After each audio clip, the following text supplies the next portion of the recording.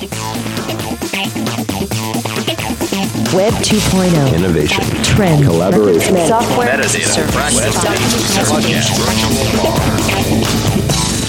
Got the world turning as fast as it can?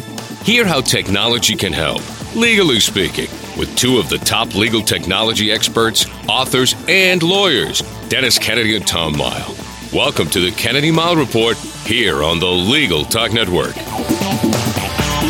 And welcome to episode 16 of the Kennedy-Mighell Report, brought to you by Bill for Time. I'm Dennis Kennedy in St. Louis. And I'm Tom Mighell in Dallas. And in the last week, we've entered officially the world of Windows 7. And I suspect, Tom, that's going to find its way onto our agenda this week. You would guess right, Dennis. In this episode, we will discuss the recent debut of Microsoft's latest operating system and whether lawyers should race to upgrade to Windows 7. We'll also talk about Google Wave and how we're going to plan to use it in this podcast. And as usual, we're going to end with our parting shots, that one tip, website, or observation that you can begin to use as soon as this podcast is over. But let's get to our main topic. Microsoft rolled out Windows 7 last week to a lot of fanfare and mostly good reviews from what I've seen. In today's podcast, we're going to discuss some of the features of Windows 7 as well as whether and how lawyers should upgrade to the new operating system. But to me, Dennis, the first question we have to answer is this. Why are we, you and I, talking about Windows 7 in this podcast when neither of us have been using it or have it installed so far on our computers? That is the question, Tom, I think. And it gives us a chance to talk to people about how important it is and how vital it is these days to be able to evaluate new information critically, whether you get it from the internet, from printed materials, or through podcasts like ours. And so you really do need to step back and say, well, who are the people talking? What is their experience? What are they trying to tell you? And from what basis are they offering that opinion?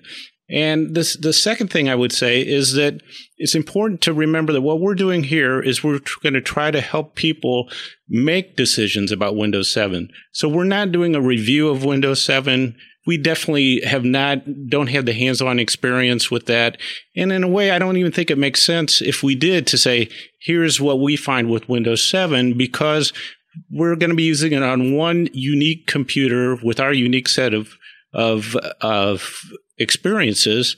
And I think what we're going to try to do is to pull together all the research that we've done. I've listened to tons of podcasts, read almost a whole book on Windows 7, gotten a lot of information, and kind of sift through that and help people go through the process that we use to make a decision about what they need to do and what we're going to do about Windows 7. You know, I think you're right. And one of the things that I wanted to do in this podcast was kind of let the lawyers who aren't paying attention, who haven't really been keeping up with the new operating system, why we're talking about Windows 7 in the first place. Why do we care that there's a new operating system? And I think that if you're using Windows Vista on your computer, you already know the answer to that question, that Windows Vista has widely been thought of as a failure in terms of operating systems with lots of problems. I know you and I are both running Windows Vista with very few problems, but that we've had great experiences. Right, and that I will say is an exception to many people, and I know many in the legal technology field have had issues with Windows Vista. So what makes Windows 7 so special? Let me run through a couple of 5 of the top features that I think are important, and maybe some of the downsides, I think, to upgrading to Windows 7. This really, I think, is what Windows Vista should have been. It should have been the natural evolution from XP to Windows 7. And initial tests that I've read have shown that this version of Windows is not as much of a resource hog as Windows Vista was. I really think that people are going to be interested in the reinvention of the taskbar. They've made the taskbar a little bit closer to what an Apple taskbar looks like. It's going to be interesting. And next to it is in the system tray, they've also found a way to make sure that not all those little tiny icons are down there in the system tray taking up lots of real estate. You'll have a lot more control over which icons are down there and whether they pop pop-up messages for you. We talked about in our last podcast about the touch features that Windows 7 is going to have. And if you have a touch-enabled computer, you'll be able to use those features. And so it ought to be a very interesting new ability that Windows operating system will have. For me, probably one of the favorite new improvements is the dreaded user access control has been improved. If you use Vista, you're probably used to having your screen go dark and a little pop-up window asking for permission to continue when you want to start different programs, when you want to install other programs, or basically do anything on your computer. Windows 7 gives you a lot more control over when you see those and how often that happens. So people are very happy about that. Couple of downsides that I found is that Windows Update still isn't the way we would prefer it to be. If you update from get a Windows Update, you may still get a message telling you need to reboot right now, right in the middle of your work. They still haven't fixed that, and that's kind of a concern. Another one in terms of upgrading is that you can currently only upgrade to Windows 7 from Windows Vista. If you have Windows XP on your computer, you're going to have to basically do a clean install. You can upgrade to Windows Vista, but it won't be an automatic upgrade. You would have to basically do a clean install of Windows 7 and then reinstall all of your applications. So it's not an easy process, but we'll include some links on the show notes to show you how to do that, some steps that you can take, so it is much less of a painless process. Obviously, with a new operating system, there will be compatibility issues. And then we've seen some reports about some people doing installs finding that there are endless reboots during the install process. But I think that those reports are isolated, and that's not happening. Most of the people I've seen installing Windows 7 have reported very few problems. Dennis, are there any features of Windows 7 that I've left out that you want to talk about? Well, as I listen to the list of, as you tick through the features and what I read on it, I'm always struck, as I am, even after Windows 95, and I would say the same thing about the Mac OS as well, is that you get kind of revved up for these things, and then you realize, hey, it's an operating system. So what in the features is really compelling? And in a way, and I think this is, and Windows 7 has been described as the most Mac-like version of Windows as well. But I think what that's getting to is, to me, the best operating system is the one that you don't even realize is there. I mean, it's basically running the computer, allows you to get in the applications and use them. And I think when you realize the operating system is there, it's sort of not doing the best job because you just really want to do your work. So that's one thing that strikes me about the features. As you list features, I say I am not sure there's something that makes me really want to say, oh, I got to go out and get these things. They're all sort of. I think that's right. These things that are all good, improve security, improve performance, improve searching. And I think the search capability is going to be, just something that the people on Windows XP are going to love. The search that's built in there. There's some they call libraries, ways to gather together files that are in different directories and have them in one common place where you can find everything that's related. I think those things are all going to be great. But if you're saying, I'm looking for this killer app, if you will, in an operating system, I'm not sure you're going to find that. But I think in terms of improvements, a big focus on usability and kind of addressing some of the issues, especially with XP, but and Vista as well. That's what people are going to like. So what's your take, Dennis, on whether lawyers should rush out to buy the latest version of Windows and upgrade on their computers right now? Should they or shouldn't they? Well, my personal approach on operating systems is that, and many people take this approach, if you read a lot of the articles that are out now, is that most people don't like to upgrade an operating system on an existing computer. You'll go ahead and you'll go to the new operating system when you buy a new computer.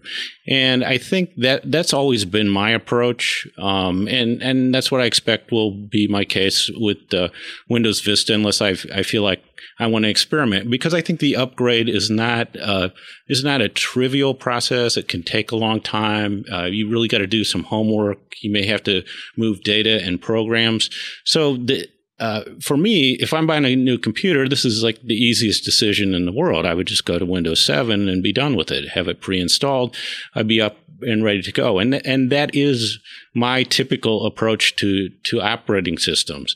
I think if you want to do the upgrade in place, you really want to do your homework. I've been reading a book by a guy named Ed Bott. It's called Windows 7 Inside and Out, and which is a great resource. But what I realized right away, it is not a trivial process in the least to upgrade an operating system in place. And you really need to do some homework and set aside some time to do that. So given the prices of computers these days, it's the most attractive way to upgrade is to buy a new computer. No, I agree, and I think that if I am getting a new computer in the next couple of months, I'll probably wait. I'm somewhat of a tinkerer though, and so I've been debating whether or not I want to try to upgrade my current computer, and I realize that there are downsides to that. I agree that you never want to try to upgrade a system on a computer you're running, and so that probably what's going to keep me from doing it.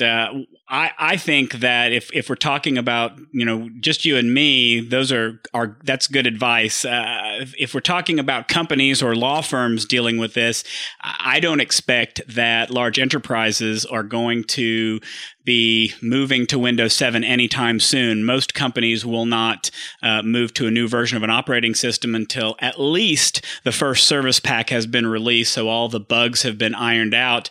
And from what I've read, we shouldn't expect a lot of large enterprises to move to Windows 7 until maybe the end of 2010 or beginning of 2011. I'm actually seeing some different stuff on that, Tom, that the long and very large beta testing of Windows 7s is giving some comfort to people. And I've seen some discussion lately that the actual upgrade in larger organizations may happen quicker because the beta was so extended, and there's a lot more comfort about that.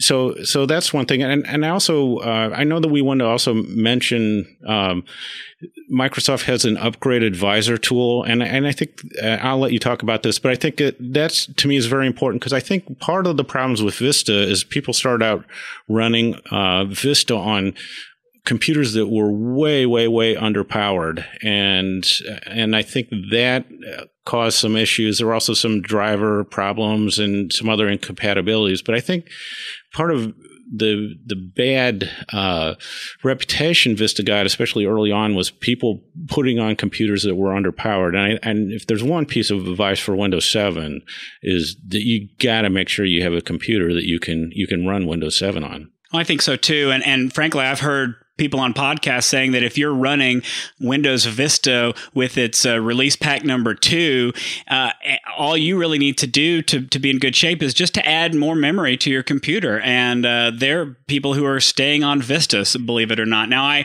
agree with you that maybe companies will be moving a little bit sooner.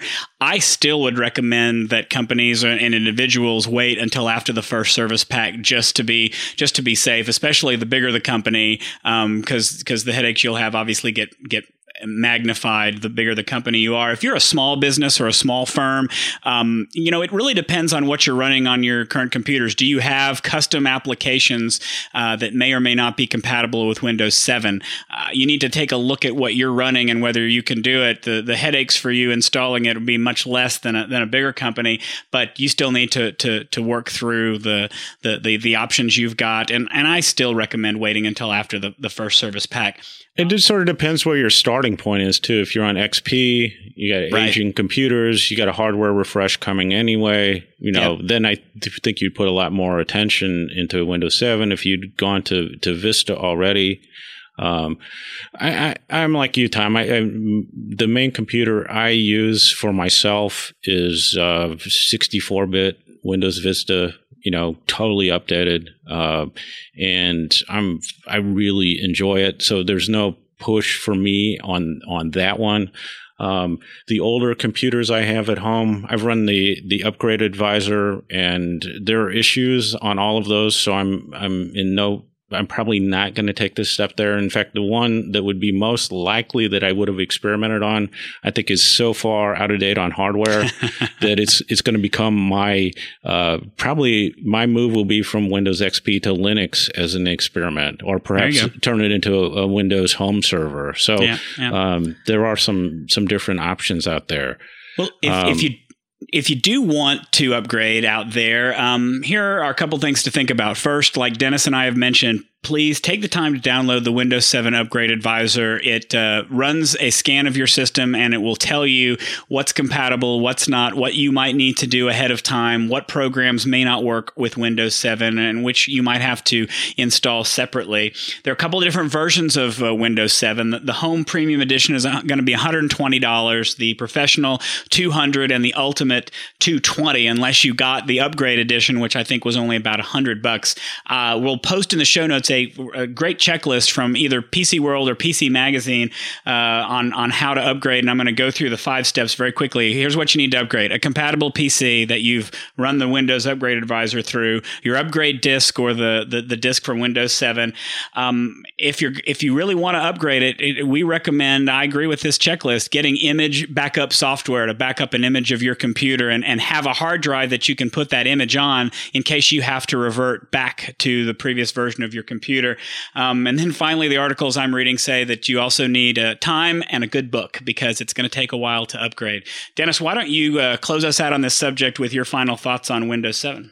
Okay. I think everything we're hearing so far is very positive. We're at a time where Windows XP, which I think a lot of lawyers and law firms stayed on, is very old in computer years. So I think Windows 7 is in most lawyers. There are Mac alternatives and other alternatives. We're not downplaying them, but our focus is on Windows for this podcast. So I think Windows 7 is likely to be in people's futures, probably within the year. I would say is realistic on that.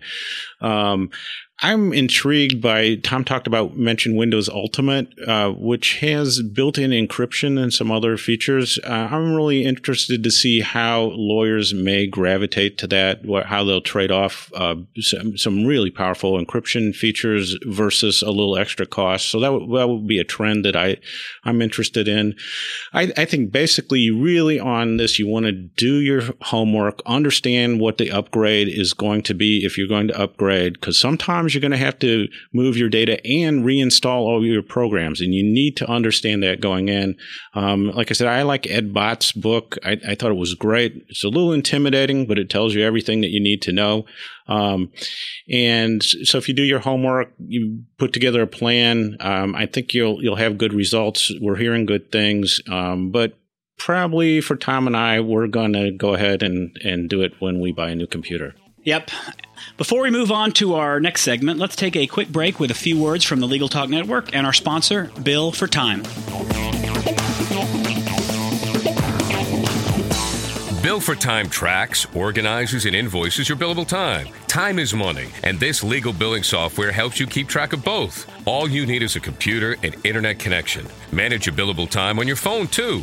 Great personal customer support and tutorials quickly get you on your way. Go to billfortime.com/Legal Talk Network and get a 30-day free trial of any level of Bill for Time subscriptions. That's Bill, 4 as the number, time.com/Legal Talk Network. Don't miss out on the latest in new media marketing opportunities for your firm. Contact Deb Kernan at 781-551-9960 and learn all about the Web 2.0 revolution.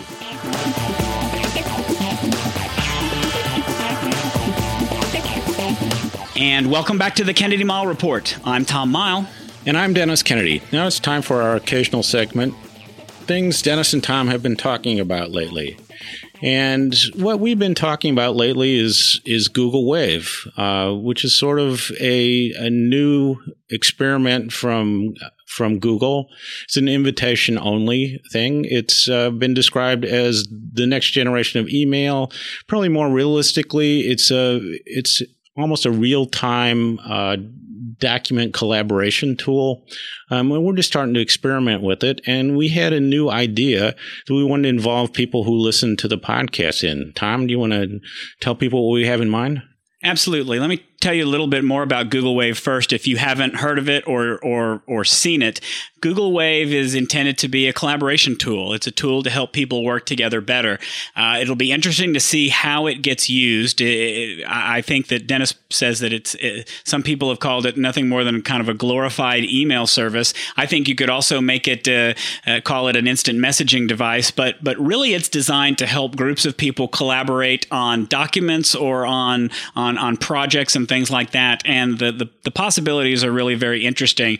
You have to have an invitation to get to Google Wave right now. And if you don't have it already and you want an invitation, just go to wave.google.com and sign up for an invitation. It may take a while, or see if you can find someone who has extra invites to pass out. What we've decided to do for the podcast is set up a Kennedy-Mighell Report Google Wave that we'll leave open. It's going to be a public wave that anybody can join, that anybody can contribute to. And what we'd like to do is use that as a place not only to have you ask questions for us to address on the podcast, but also to have it as a place for communication so we can continue the conversation. If anybody wants to talk about Windows 7, we can talk about it on the wave and discuss it there. And it's a really unique and interesting way to communicate with each other. So we wanted to try it out. And if you are interested, then get in touch with either me or Dennis. We can add you to the wave, or just go to Google Wave if you've already got an account and search in the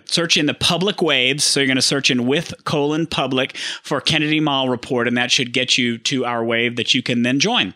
Dennis, any comments or follow-up on the wave? Yeah, it's been put out there as an experiment. People are trying to figure out what it does. In the limited way I've used it, it seems really interesting. I mean, I see it as an instant messaging platform. That's the way I've used it so far. So I really would like to see if we can get some of our listeners to help us with this experiment. And I think it would both benefit the podcast and give us all a better idea of how we might use this. I think probably, and the idea of taking this approach is I think the Google Wave is geared toward document collaboration. And by having a specific purpose and a specific document, this wave that we will create will give us a good idea, and for everybody participating in it, how Google Wave can be used in other settings. So that could be one of our parting shots. As soon as this podcast is over, run out, sign up for Google Wave, and join our public wave. But it's not one of our parting shots. Now it is time for our parting shots, that one tip, website, or observation that you can use the second this podcast ends. Dennis, take it away. My parting shot is a website called Spreeder, Spreeder. So that's www.spreeder.com. Here's the idea that, and I was intrigued by this a couple years ago when I saw another product along these lines, is that one of the limitations we have as lawyers, and especially lawyers who do document review, but even all of us who consume a lot of information, is the real constraint we have is how fast we can read.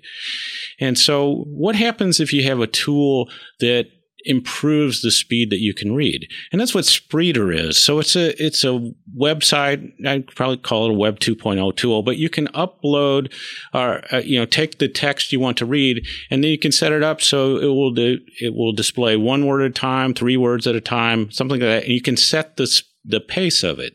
So say that you read 300 words a minute, you can start to crank up the speed of what you're reading to 600, to maybe 900. And you can gradually train yourself using this method, because some people, read 1 word at a time. Some people read in clusters, but you can find a way to read where you can dramatically improve the speed that you read something. And so if, your email feels overwhelming, you got big documents to read, this could be a way to you can still read it and really speed up the time. And in other contexts, not just this one, it's really astonishing how much people can improve the speed with which they read. So Spreeder.com. Yeah, I went to that site when you mentioned it, and it's very interesting. I was reading fast and understanding everything that I read.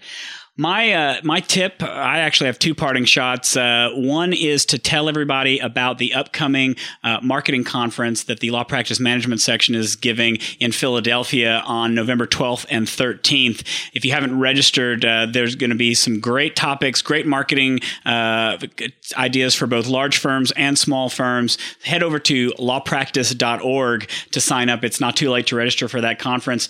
What you can do today, though, is head over to the Tech Show blog. Tech Show 2010 registration is open, and to help celebrate the opening of registration, the Tech Show folks have opened up their Best of Tech Show archives, and they are featuring papers and some of the best papers that our presenters at Tech Show have done in the past 2 years. We're going to be featuring one a week for all the way through Tech Show, so you can see the great content that gets presented at Tech Show, hopefully to convince you to come in person. So if you head to techshow.com/blog, you'll be able to see each week the Best of Tech Show article.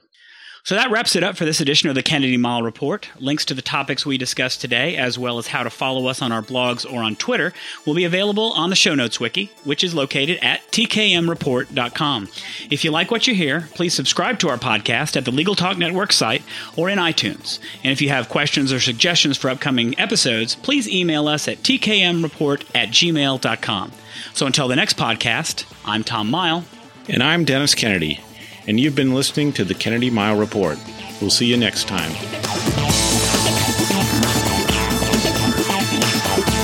Thanks for listening to the Kennedy-Mighell Report. Check out Dennis and Tom's book, The Lawyer's Guide to Collaboration Tools and Technologies, Smart Ways to Work Together, from ABA Books or Amazon. And join us every other week for another edition of the Kennedy-Mighell Report, only on the Legal Talk Network.